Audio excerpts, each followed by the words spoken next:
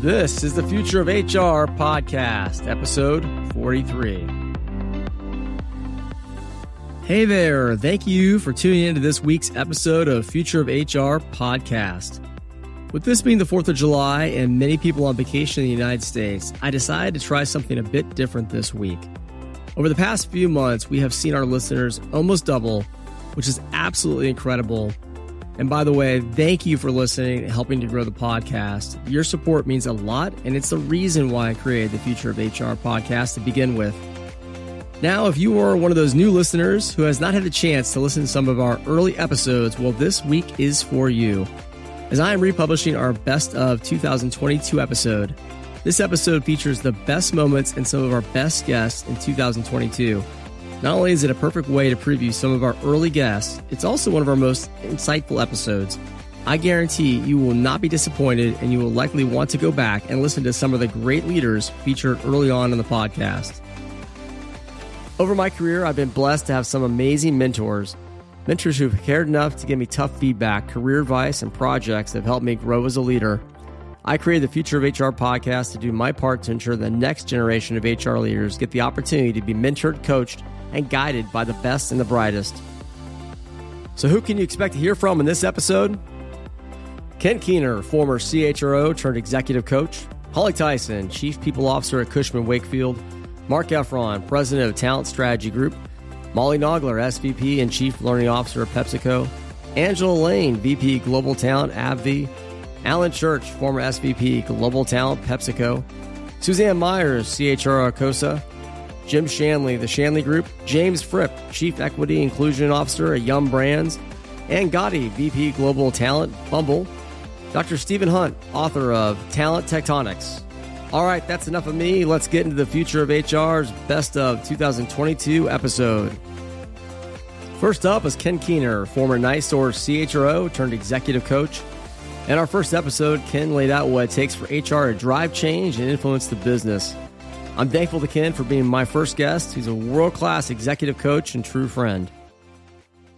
And not only does a strong HR leader know how to bring new solutions, new technologies, or new strategies to the table, but our true leadership is tested by our ability to lead the change associated with it. So we can so many times have a great idea for what could help address a people challenge in an organization. But if we're not attending to and thinking very strategically about how do we mobilize commitment, create consensus on the need, define a compelling vision for what success could look like, if we're not really bringing leadership along with our expertise, we leave so much value on the table. So it was moments like that that really taught me, okay, not only do you have to have a good solution, but you have to have a great change management strategy as well. When I went to be a director at American Electric Power, I learned through failure. When I say we, unfortunately, it was we, the human resource group, had a beautiful vision about how performance management could be better. And we decided to, we didn't think of it this way, but inflict it on the organization in a very rapid pace without key stakeholder input. And it's what you'd call the classic picture of organ reject. And it was one of the places where I learned the sale is in the development, not in the presentation. There's a place where the people that you're serving need to have a voice, need to have a shaping influence on what you're bringing forward so they can actually internalize it and say, this is good. This is so good. I would do this without human resources because it adds value to my operations or my business. Next, in episode 3, Holly Tyson, Chief People Officer at Cushman Wakefield, explains why it takes courage to speak truth to power. Holly's one of my mentors, and if you haven't listened to this episode, I encourage you to check it out. And you mentioned speaking truth to power. Tell us about how you approach that. It sure does take courage. But you know what? I've realized, part of our jobs, and you know this similarly for you as a talent person, part of our job is to be students of what makes people successful, right? And my insights, both from my own experience as well as from watching, developing, coaching, promoting, terminating senior executives is there are patterns that you see, right? And while if I were to look holistically at the number of people I've sat across from and had to let go from however many companies I've been at, I've let more people go for not doing things than for doing things. And, say more about that. I mean, whenever you're up at bat, there's a chance you're going to strike out, but there's also a chance that you're going to get a home run. And the coaching that I give a lot of executives, including to myself, is go down swinging. Don't get walked, because you know what? You get walked enough, you're not going to be in the batting rotation anymore. And we're all here for a reason, right? I mean, we were all hired for a reason. If you find yourself at an organization or find yourself in a situation where your voice is too loud, your voice is too strong, your voice is too different, then you're not in the right place. And I've had to make a decision on that as well in my career. I can speak truth to power, and I've been in a place where that truth wasn't welcome, or that candor was not appreciated. And sometimes you have to find the place where your talents are recognized. So, but that takes courage. It takes a lot of courage. The other piece I would say is, ultimately, the best leaders seek out the advice from the people who tell them what they don't want to hear, because they know that's going to make them better. But that takes courageous leaders to do that as well. And not all leaders are courageous. Some leaders want to be surrounded by yes people. And that's just a reality. Ultimately, they're not necessarily going to be as successful or not successful at all. But, the best leaders, who I would argue are the ones you really want to work with, are those who are going to constantly be learning. They're going to be taking a beginner's mindset. They're going to be seeking advice and guidance. And they're going to seek out the people who are going to tell them not only what they want to hear, but what they don't want to hear and what they need to hear. In episode 4, Marc Effron discusses his advice for aspiring external consultants, what Marshall Goldsmith taught him, and what differentiates the best HR leaders. We also went deep on his career and why he wrote One Page Talent Management. This episode is a must-listen for fans of Marc and his work. What advice would you have for someone who's starting out and says, I want to do my own consulting company or go out on my own? Yeah, my first piece of advice is typically don't do it. Because here's where most people say, I want to be a consultant. What they mean is they want to do fun work. Well, that's great. That's about 40% of the job. 60% is getting the fun work. And most people are not self-promoters. Most people don't want to write a newsletter, make a phone call, show up at a conference and try and meet 100 people. Most people don't want to do that. And that's really what separates the people who make it in consulting from the folks who don't. Marshall Goldsmith, who's been hugely influential in my life in many ways, gave me the initial guidance around that. I met him when I was at Hewitt. And Marshall asked me this question that just at the time amazed me, which was, Marc, I'm trying to be I'm trying to be more successful as a consultant. What can you do to help me be more successful as a consultant? It was like, hold it. He's asking me to help him be more, that's both egotistical and brilliant. And I'm like, sure, I'll help you. It's like, okay, people actually do want to help you. Why don't you just ask them for more help? Don't be. Marshall also said, why would I not tell people about the stuff I do? It's great stuff. Those two things I've channeled a lot. One is, just ask people to help. And if you're proud of your ideas, you should be wanting to shout them from every rooftop. But circling back, most folks who want to go into consulting don't want to do that. They don't feel comfortable. Oh, my good work should speak for itself. Not in this noisy environment. It's not. Right. Kudos to Marshall for giving that advice, because people do actually want to help, whether it's for someone's career, a business, a project. People feel good about doing that. And so I think asking is a really good way to get that help. And most people are happy to help. Yeah. Right. Most people are happy to do it. Even look at this. You're helping me. You're promoting me. I'm helping you. You're getting your podcast going. We're both happy to do it. Neither of us is like, oh, crap. Yeah, I'll spend an hour doing it. It's like, cool, let's do it. And I think most people bring that attitude when somebody asks for some help.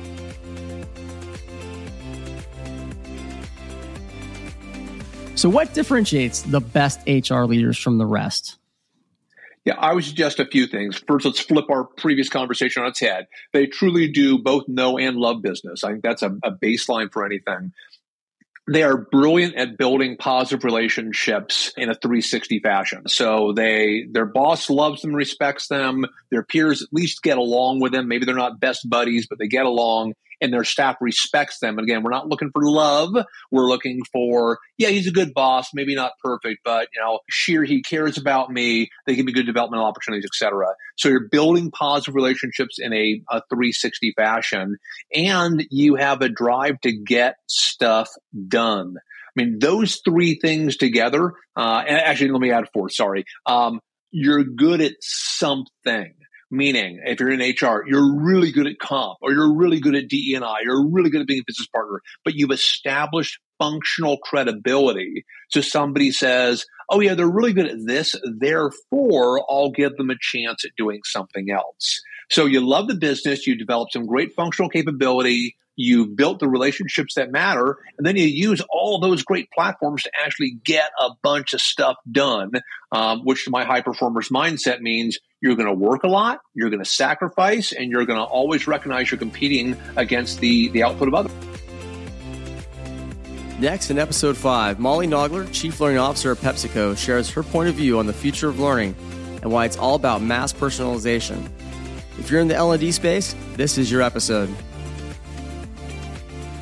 Tell us more about how you see learning development changing over the past few years, where the field's going, and how that impact is actually scaling. Yeah, I think you're seeing a lot of the same impacts as you're seeing in other parts of life where technology has a much, much bigger role than it used to, especially after COVID.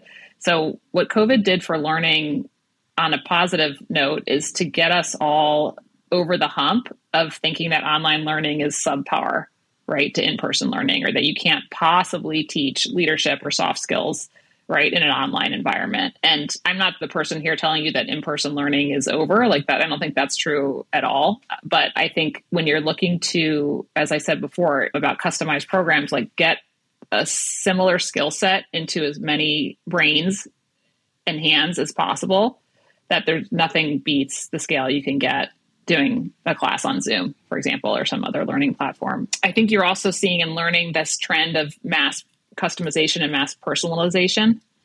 So we're seeing that right as consumers and have been for a long time. But what's for my career, for my skill set, for my dreams, for my needs, even in my current role, what's the exact right learning package for me? And technology really supports not only the delivery of that, like learner experience platforms, you can learn anytime, anywhere, any device.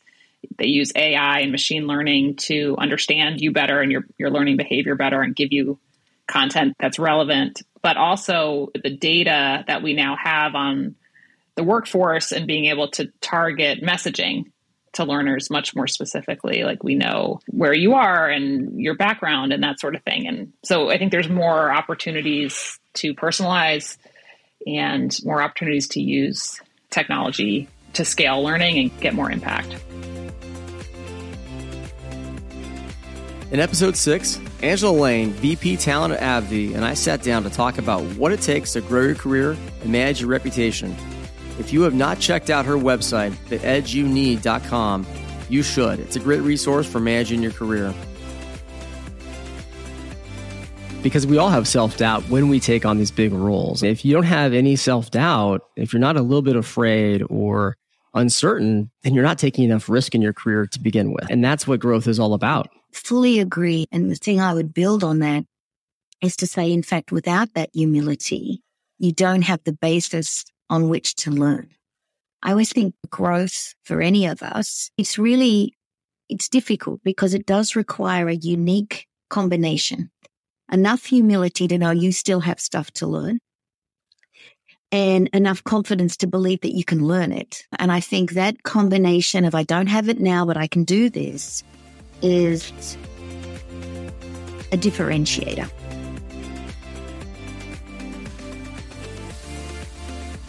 Let's talk about the reputation piece versus network. When you talk about reputation, we're living in an age where we all have social media profiles.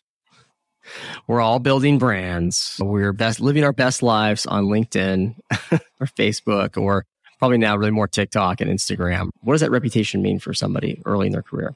Perfect. I think how I would explain that is it has a duality. You do need to be known. So there is that element of who am I connecting with and how good are the quality of those connections. And in our writing, one of the things we talk about is being what we call a positive networker, not somebody who creates one-sided, selfish relationships, but that genuinely creates connection. And we could talk more about that. But this idea about what does that network know about me? We are often reluctant to talk about our work, to talk about what it is that we actually delivered. And so we may be known, but we may not be known for the things that we want to build our reputation on, because those things take us where we want to go. So if I can just make a simple example, if I want to be known, if I want a role ultimately that's, head of a very strategic part of HR, then being known for 10 other things is not helpful. I might even have them in my brand. They may even show up on my LinkedIn. But how do I get people to know the thing about me that is important to what will make us successful in my terms? And we have a diagnostic tool where people can do a short survey, and it rates how people are on various aspects. And people think, I know lots of people.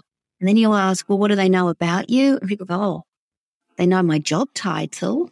Maybe they know the company, but they may not know what I achieve and deliver, how I add value that they could use.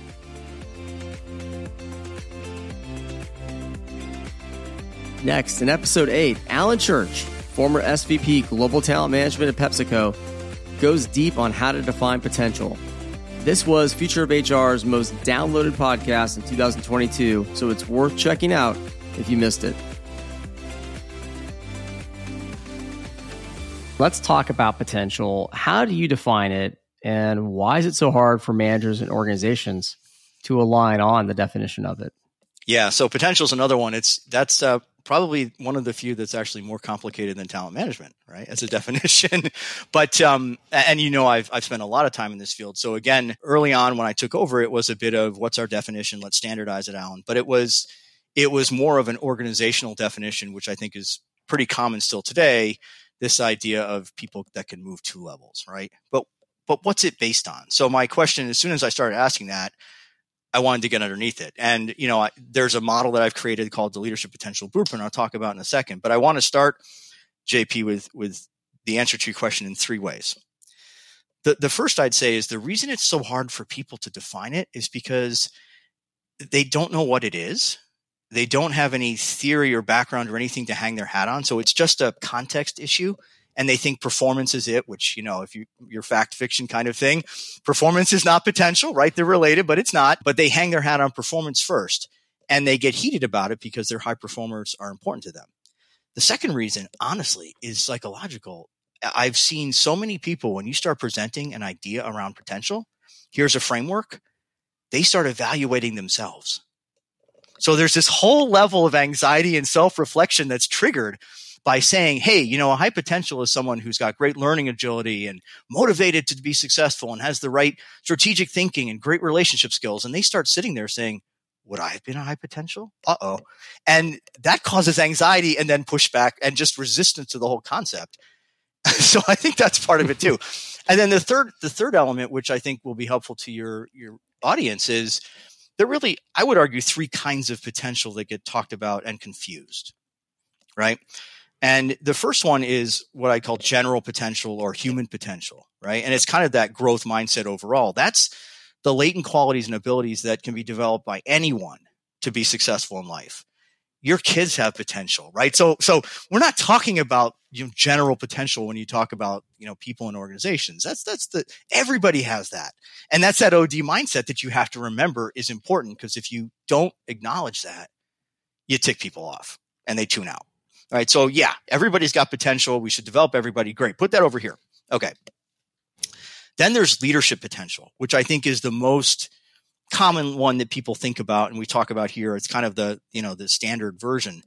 And if you think about that, you can separate it. That's the skills, abilities, behaviors, knowledge that are really early predictors of future leadership effectiveness.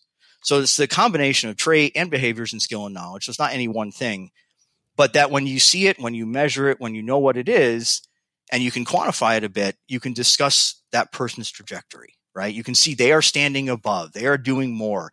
Those are why you think they can go 2 levels or 3 levels or whatever, right? So that's leadership potential.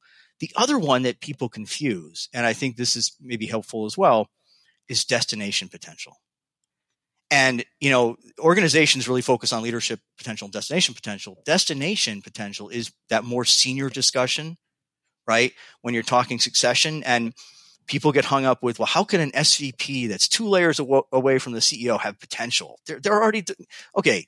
Yeah. Maybe they're not a high potential in the standard sense, but they are either on the slate for a bigger job or they're not. Where is their final, their destination from a career point of view? Are they going to be CFO? Are they going to be CMO of the company, CIO? Are they going to be a CEO candidate? Okay. Knowing that, let's look at their strengths and opportunities, their experiences, what they need to get to close gaps to get there, to get ready.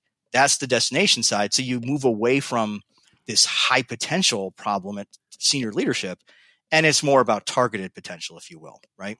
Mm-hmm. So that's how I like to think about potential these days, is those 3 buckets. And you try to walk through it with people before you get going so that they understand that you're not dismissing everybody in the room as having no potential, right? So that's the way I would take it. The other complexity, JP, unfortunately, is there's a difference between, and we just wrote an article in Leadership Quarterly about this, so I don't know if you've seen it, but it's a little technical for some of the audience, but we did look at research on performance versus potential and indicators and how that works. But anyone who sat in a talent review knows that there is this organization perception of potential. And I would call that designated potential. So that's what the organization thinks of you. Whatever it's based on, doesn't matter. That's their call. And that may or may not actually reflect your capabilities, right? You would like it to, you would hope it does, but it often doesn't. And it's that whole idea of the breakfast meet and greet where you have food in your teeth and it ruins your with a CEO one day, right? Or whatever it might be, or that one bad exchange in a meeting, or that one bad presentation you stood up for your annual operating plan and you got skewered, you didn't recover fast enough, you're over, right? That's sort of that designated potential. And part of, what Jay Conger and I wrote about in the High Potential Advantage book is how individuals, it's almost like a self-help for potential book, how individuals can do things to overcome that organizational designated potential perspective. So there's that piece of it. And then there's measured potential, right? And that's the 2 of them together is where I'd be pushing everyone who loves the 9-box. I'm telling you, the 9-box you have doesn't work. Use this 9-box that has both the perceived potential or the designated and the measured. In episode 9, Suzanne Myers, CHRO for Arcosa, dropped by to share her advice on being resilient and overcoming setbacks. This topic struck a chord with many people and was one of our top 5 episodes of the year. I also know, even though you have had a very successful career, it always hasn't been perfect. You've had your own setbacks. And you recently, I know, gave a TED Talk where you talked about helping people through career setbacks and coaching them through that. And I'd be interested in your advice for next generation HR leaders around who've had a career setback. How should they look at those experiences? I think everybody has setbacks as they're growing and as they move through their career journey. And I think many times, and especially earlier mid-career, it can become extremely frustrating and upsetting if something is kind of tilting or not working quite the way you had wanted it to. But I can look back now and see there are many silver linings to some of those setbacks. And it's hard to sometimes see those silver linings, but they are there. And sometimes you have to have patience to really to step away from those setbacks before you can really see that. But I think being resilient is something that I learned as a child. I didn't recognize that quite then, but I really do accredit some of my childhood days and just being a competitive gymnast as preparing me for how to deal with some of these setbacks. I was a competitive gymnast for most of my youth and even up through high school. And being a gymnast is dealing with a lot of setbacks. I mean, you don't master a skill the very first attempt. So every time I learned a new skill and failed, right, you have to deal with, self-coaching yourself and getting yourself prepared to try it again. And you fail at least 100 times, if not more. There's a reason why you never see a gymnast's practice sessions on TV, because I bet it would be pretty tough to watch. No, it's a really good example. And also, I would just offer, we think things are career setbacks when actually maybe it's the right path for you, right? It's a setback if you don't learn from it. It's a setback if you let it defeat you. But a lot of times, it's really how you view whatever happened to you. But you should know that there's some setbacks that happen, but that can be positive, right? It's all about growth and learning, to your point of being a gymnast, right? We're all going to fall down the first time we do it. Absolutely. It takes a lot of courage to get back up after a setback. And setbacks can look and feel different to every person. I'm an optimistic person anyway, which I think helps. But I also always have a focus forward mindset, right? I don't let myself kind of live in the past for too long. And that's maybe one of my strengths, is being an optimist. But it's definitely something that we all experience. It's just, what do you do with that personally, and how do you handle that?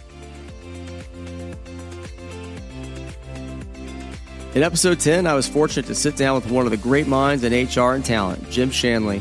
In our conversation, Jim shares his secrets on building a top team and how to raise the bar on how you assess talent. If you want to become known for identifying and selecting great talent, this is a conversation you won't want to miss. Leadership team, but you had a great team as well. And is there more that we should know about on how you built that team and maybe what made it different? Well, I had a philosophy that we had to impact the business. So in terms of recruiting the team, and this would have been from talent acquisition to all of the COEs to part of HR ops to all of the leadership development learning. It was a big global team. We had to be very, very good. I was fortunate to have one of the best HR recruiters in the world, a woman named Sherry Weinstein. And I spent a lot of my time during the week interviewing candidates, whether or not we had jobs open or not. So I was always on the hunt for talent. The profile we were looking for, technically very deep in our field. They could flex between strategy and execution. So they could not only talk strategy, they could get things done. They were intellectually curious. They were smart and extremely driven. And again, I spent a lot of my time interviewing people around the world and was able to calibrate what's great in our field.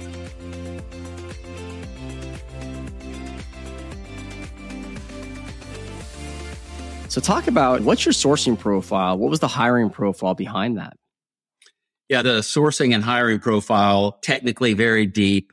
They could lead and follow. They could formulate strategy, but they could execute.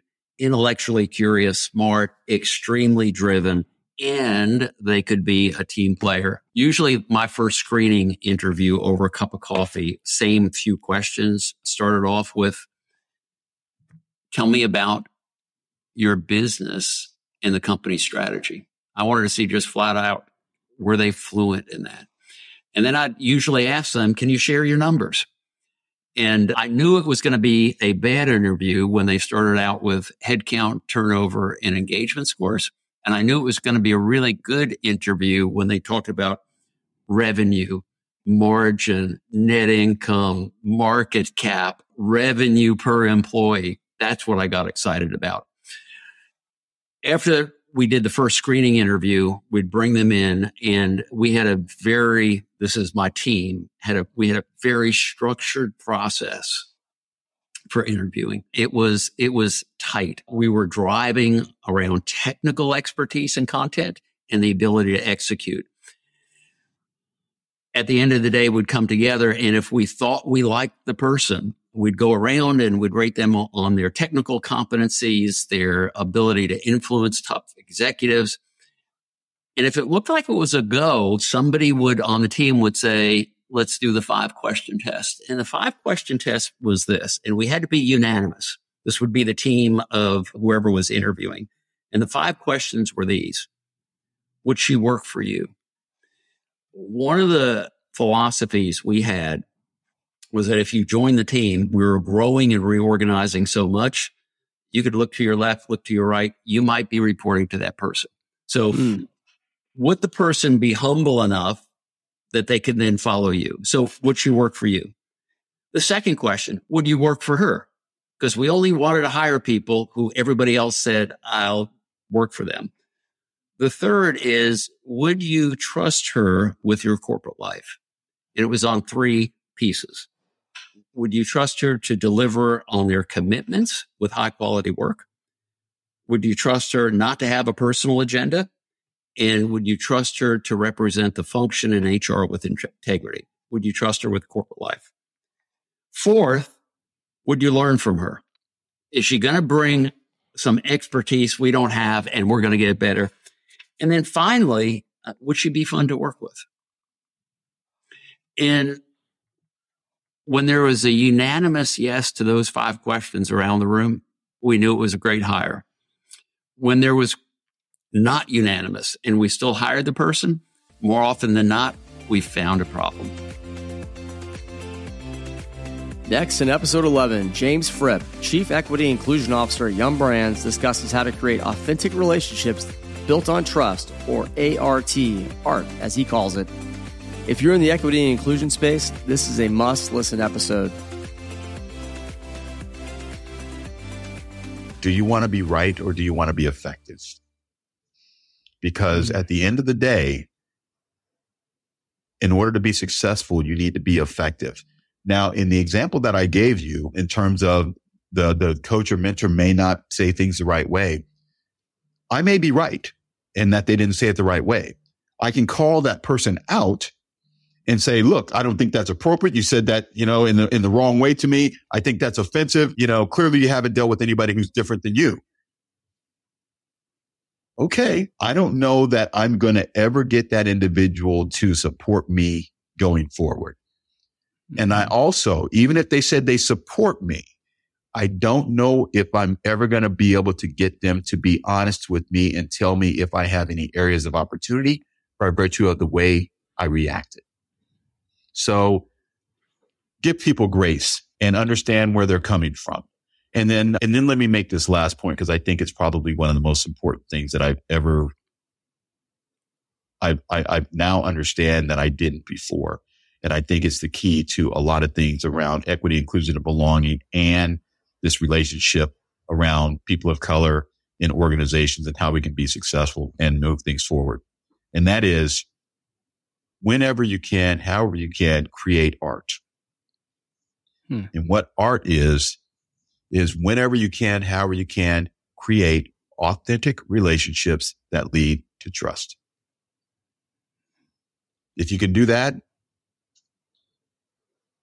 that grace that I just mentioned, because we have an authentic relationships that has led to trust, I trust that you have my best in mind. And so my immediate assumption when we have art, my immediate assumption is that you just didn't state it correctly, but I get what you mean. Versus if we don't have art, when you say something that didn't come across the right way, my immediate reaction may be to defend myself or to call you out. So if we have authentic relationships that lead to trust, we can typically talk through and solve anything. In episode 12, Anne Gotte, VP Global Talent Management at Bumble, shares her insights on what it takes to be a VP of talent and her advice for early career HR pros. Anne's an inspiring leader, and you can learn a lot from her passion and wisdom. So what other tips would you have for someone who's like, I really wanted to get into talent or another specialty area in HR, but I don't have that degree and I'm not doing that job today? So it's interesting. I appreciate this question very much. I recently reread. I'm a bit of a slow learner on this, so I've read this book more than once. But have you ever read the book The Advice Trap by Michael Bungay Steiner? I have, yes. It's such a good book. And he talks about the advice monster, and I am like a walking advice monster. Despite like many, many efforts to rehabilitate, I really struggle with over dispensing advice. And so I can offer a few things, but here's what I would do maybe instead.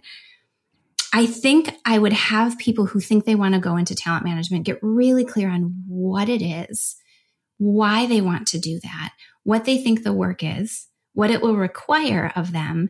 And then are they willing to do that, including what trade-offs it might come with. And then sit with that for a period of time and think about what is driving that transition. And does it feel compelling enough to gate the complexities or the trade-offs that will inevitably accompany a pivot like that?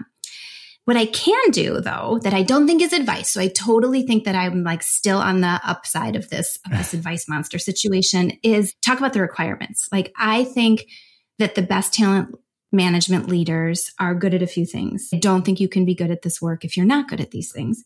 I think that they are voracious learners. Our field is steeped in science and data, and people who find that off-putting or tend to want to lead more on gut or activate work and really bring it to life, but maybe don't enjoy kind of the hard work of, which by the way, activating is also hard work, but the sort of grindy work of building something that's rooted in science. We've got the technology working right, et cetera. They won't actually really like the work at all. They've got to be someone who's willing to sort of continue to learn. The other skills I think are really important are those of a diagnostician. So much of the work that we do is about sensing what's going on in the organization and finding the simplest way to solve those problems. Not necessarily coming home from a conference and saying, the cool companies are all doing this, so we should all do this too. It's really understanding what is fit for purpose here and what are the simplest ways that I can enact that solution in a way to drive progress. I also think that the people who are successful in this role are very comfortable standing alone when they need to, meaning they appreciate that sometimes when they're leading change, they're introducing things that are unfamiliar and perhaps uncomfortable for people. Concepts such as how to differentiate or how to navigate the level of transparency around performance and potential that's right for your organization. These are inherently uncomfortable things to lead.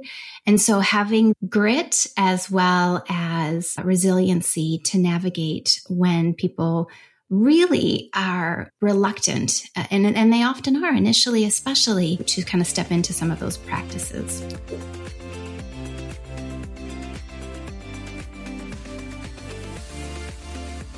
Early in your career, and I didn't always get this right, you have everything to learn and nothing to prove.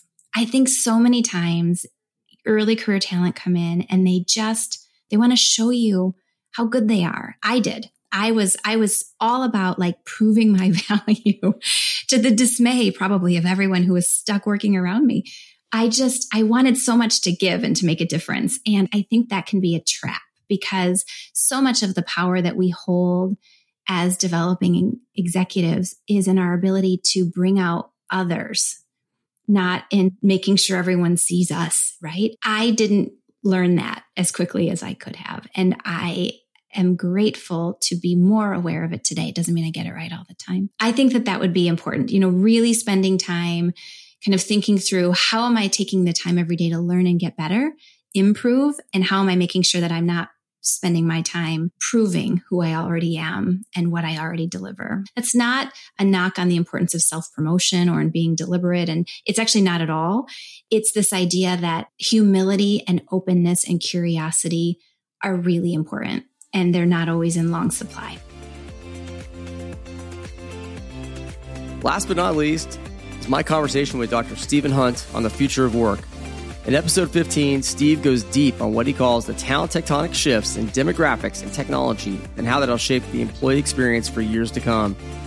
I highly recommend listening to this entire episode, but also reading his book, which I believe is an instant classic in our field.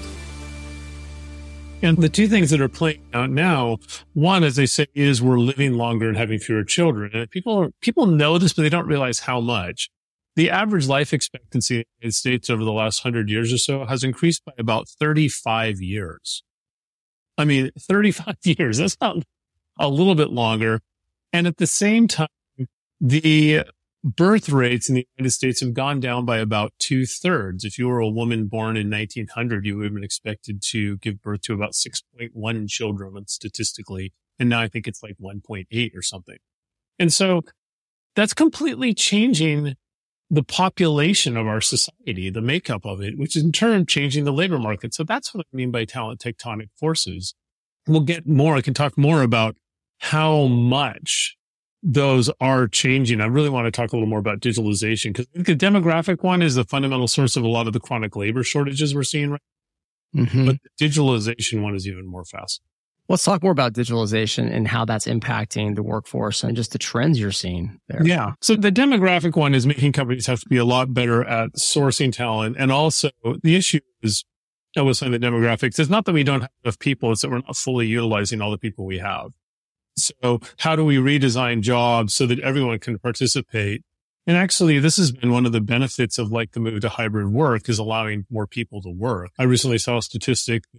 Employment of people with disabilities in the United States is the highest it has ever been. And that's largely attributed to removing the requirement that you commute every day as a job requirement. So that would be an example of how the demographic shifts. But the digitalization one is fascinating. Most people are aware of the breakdown of work into agricultural areas, and there was the industrial manufacturing age, and now we're in the knowledge and service age. And that's kind of how economists look at it based on the sectors of the economy people are working on.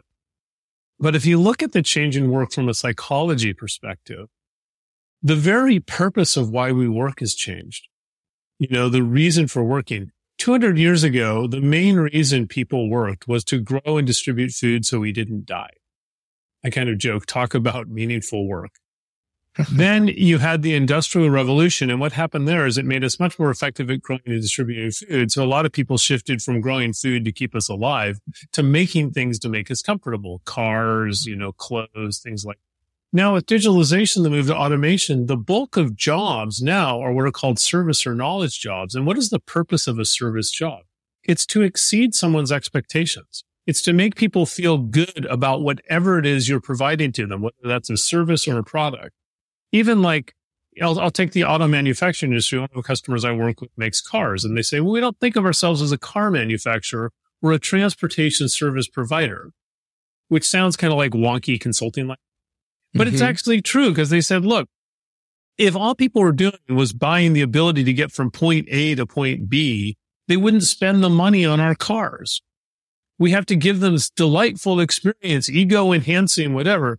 Well, if you're trying to like make people feel good about what you're doing for them, you have to be empathetic. You have to be creative. At the same time, technology is changing the way we deliver things. It's changing consumer preferences. It's changing supply chains. So it's changing how we need to deliver these adaptable. So now what we need employees to do is we need employees to be caring, collaborative, creative. And the thing is, you can't do those things if you feel exhausted, burned out, or miserable. It's psychologically, there's a concept called emotional labor, which you're probably familiar with, which is the physical and mental toll of trying to act externally differently from how you feel internally. And it's so when you look at the way work is changing here, most people talk about employee experience and they think about, oh, it's about engagement and retention. Yeah, that's more important than it used to be because of the demographic changes. If people, especially skilled employees, have a crappy job, they won't stick around. They're 3 clicks on Google from another job. Right. But the far more profound change is employees literally can't do what companies want them to do if they're having a miserable experience at work. You can't be creative, caring, and collaborative if you feel exhausted or exploited. And even like, you know, I present on this. Once I was presenting, I always used to use an example of like, look, you can shovel coal and feel like crap. You can't provide caring customer service and feel like crap. It's not sustainable. And one of the customers came up to me afterwards and said, well, actually, you know, I work for a mining company and you can't shovel coal anymore and feel like crap. That used to be true, but now it's highly sophisticated machinery. And in fact, if people are exhausted or burnt out, there is safety risk. And even in coal mining jobs, employee experience is absolutely critical. And it's not just about retention. It's about people can't do what we want to do if we don't provide them a more effective experience at work. Thank you so much for listening to this episode of Future of HR podcast. As always, you can go to futureofhr.com to view all of our past episodes and learn more about our mission to inspire the next generation of HR leaders. And if you enjoyed this episode of Future of HR, be sure to subscribe and share our podcast with at least one other person. This really helps us grow the podcast and helps with our mission of inspiring the next generation of HR leaders. We'll be back with new episodes after the 4th of July holiday, and our first guest will be Mel Steinbach, CPO at Masterclass, who will share her incredible career journey and wisdom with us all. A conversation you won't want to miss. Thanks again for listening to The Future of HR and being part of our community.